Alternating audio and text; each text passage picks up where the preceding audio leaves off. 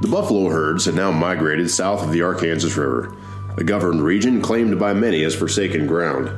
Only the brave and experienced hunters ventured south of the Arkansas River, a territory rich in furs, turkey flocks, flush and grouse prairie chickens, all captured in a region claimed by the Indians. That was here, south of the Arkansas River, where the buffalo appeared down the breaks in a string along a narrow trail. A deep rumble to the earth followed them. The dust circled around their humped shoulders. With hooves rattling one by one, they appeared.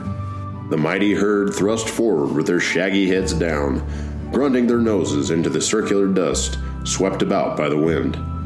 Join us now as we take you back into history to a sportsman paradise.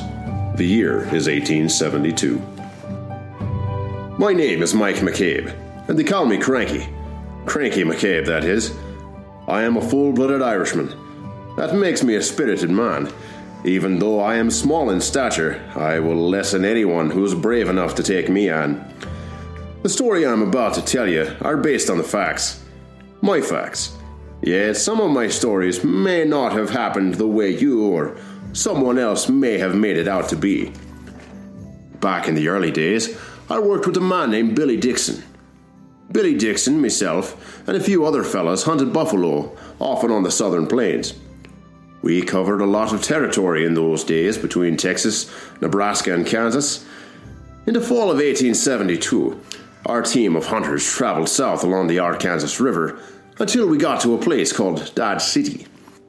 There we found the first buildings being constructed. The streets remained lined with wagons bringing in hides and getting supplies.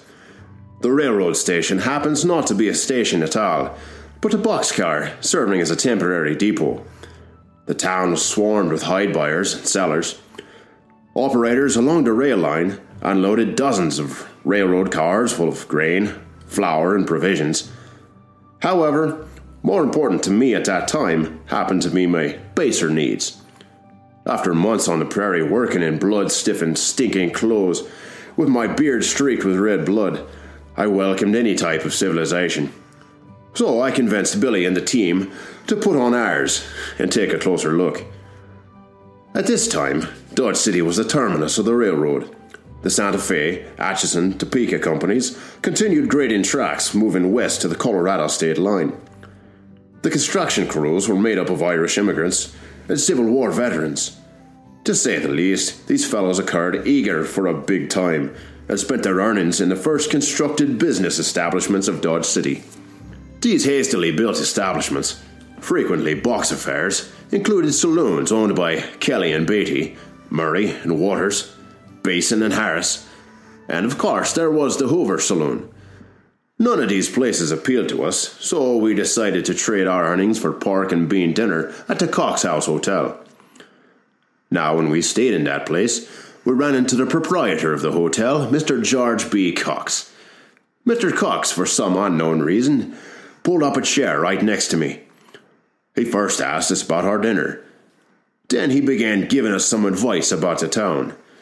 Mr. Cox and some of the other citizens, not many at the time, had grown concerned about the violence occurring in and out of the saloons. About 2 weeks ago, according to Mr. Cox, a black man named Tex, some called him Blackjack, happened to be shot in the head by a gambler known as Denver. Those first words got my attention and distracted me from my pork and bean dinner. Cox continued as he leaned his head into the middle of our table. When the ruckus started in the street outside of the Kelly and Beatty saloon, you could see one man over the rest of the crowd. Tex was a large man. A big, tall black man faced off in the street with a gambler named Denver. Then, out of nowhere, some shots were fired over the crowd's head. The shots caused the crowd to disperse. The only man remaining was Blackjack, lying on the ground, kicking a bit as he occurred to be shot in the head. No one knew who fired the shot. Everybody thought it happened to be an accident. Many who observed the shooting say it was one of the most unprovoked murders ever committed. The townspeople did not know where to bury the man, so they dug a hole on top of the hill and laid him down in it. Billy and I looked at each other as Mr. Cox had our fullest attention. Mr. Cox now leaned back in his chair, took off his hat, and he ran his right hand through his hair, We could sense some sadness in his voice. Unfortunately, just a few days ago, a similar incident over whiskey and anger got my partner, J.M. Essington, shot. He was a carpenter and built this place. Essington got into the whiskey bottle too deeply and started slandering our cook. The cook took offense to his nagging, pulled a revolver from his pants, and shot Essington dead. To the floor he went. Mr. Cox pointed to the portion of the floor in front of us, still covered in bloodstains. Mr. Cox shook his head in disgust. He said, "That is where my partner, Mr. Essington, took his last breath. We dug a hole, buried him on the hill, clothes and all. Now we have a new cemetery called Boot Hill. Thus came into prominence Boot Hill as a burial ground." I thought to myself about Mr. Cox's words, and why he sat next to us. Maybe it happened to be his way of saying we should never complain about the food. Mr. Cox pulled his chair away from our table, and with these parting words, "You gentlemen take care of yourselves. Dodge City is starting to have one man a day for breakfast almost every morning to populate the hill."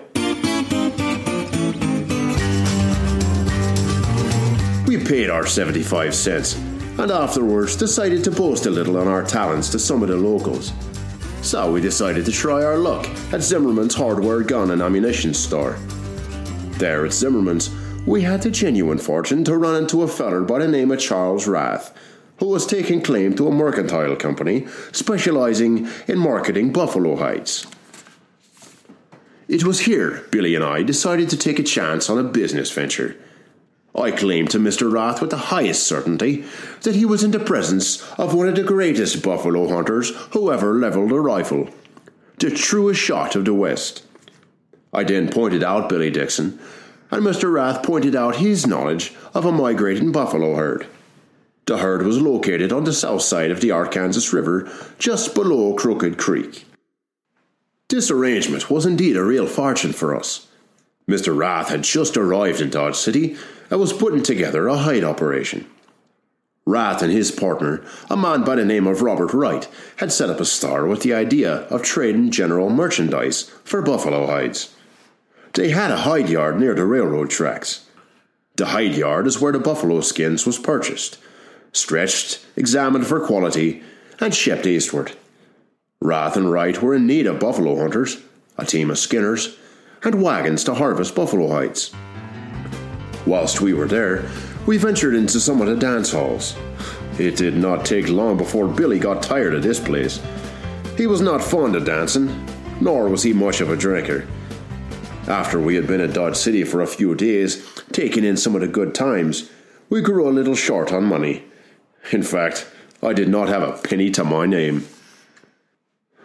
Billy, seeing I stood penniless, convinced me it was time to move on. So we decided to strike out and find a new hunting ground. Before leaving Dodge City, I helped Billy purchase our provisions for the hunt at the Wright and Rath merchandising store. To up our supply of the camp outfit wagon, we purchased an extra large-sized Dutch oven, frying pan, meat broiler, and shovel.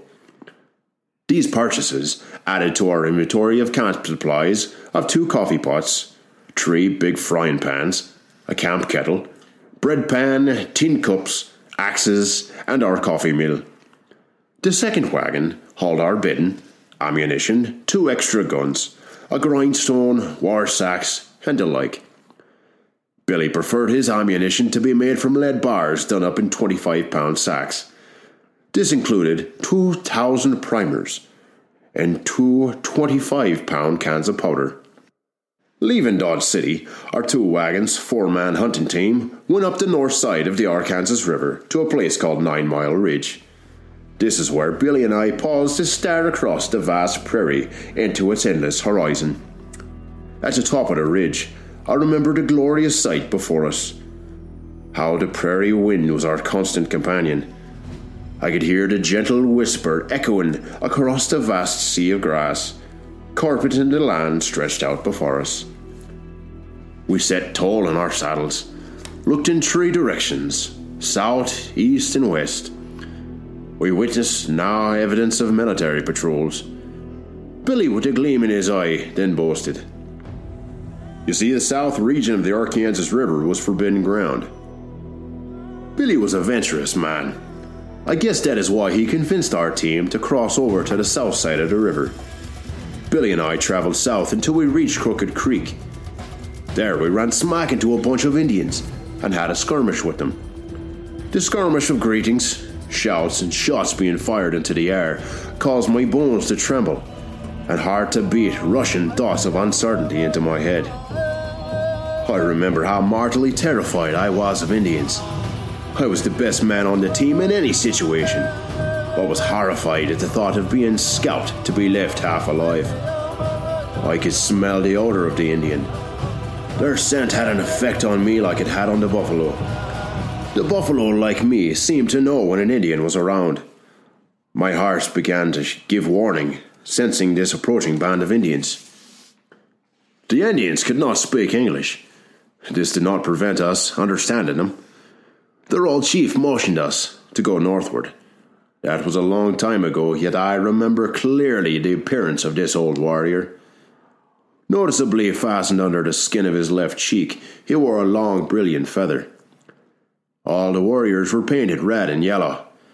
We believed, however, that we was able to take care of ourselves, and decided to find the best cover, putting down for the night in a sheltered ravine. That night each man took his guard, and the campfire was kept low. The next day, Billy and I decided to go out on our own to seek out a herd. We travelled further down the creek. We struck another band of hostiles. This was rather too much of the same thing, and we decided if we valued our scalps we'd better pull out. We turned round and headed for camp. To add to the excitement, we crossed over a ridge and unknowingly began to hear and feel the rumbling of thunder in the distance. Though no storm clouds could be seen, the ground began to tremble, and to our astonishment, we had become surrounded by a thundering herd of hulking animals that stretched further than the eye could see. To our eyes, this sight was both a welcoming and tense moment, as we found ourselves right in the middle of a buffalo stampede. 1,000 or more buffalo directly in our path were running the plains, kicking up a thunderous cloud of dust, instantly blinding our vision. In a panicked moment, we spurred our horses, navigating away from the thunderous sound, heading back over the hill once ridden before. All of this excitement caused us to miss our camp by 3 miles, entering our camp during the night in enemy's country. At sunrise, we called all hands round to discuss the situation. Plainly, to stay south of the Arkansas meant putting in more time fighting Indians than in hunting buffaloes. But buffaloes had begun coming in by the thousands, so we agreed to remain 2 or 3 days to make as big a kill as possible. Hunting was good, and a week had slipped by. The hides was green, which forced us to linger until they was dry. Not only were hides more easily handled when dry, but also they made lighter loads. The hides were pegged out around our camp, flesh side up. It took a few days for the hides to dry.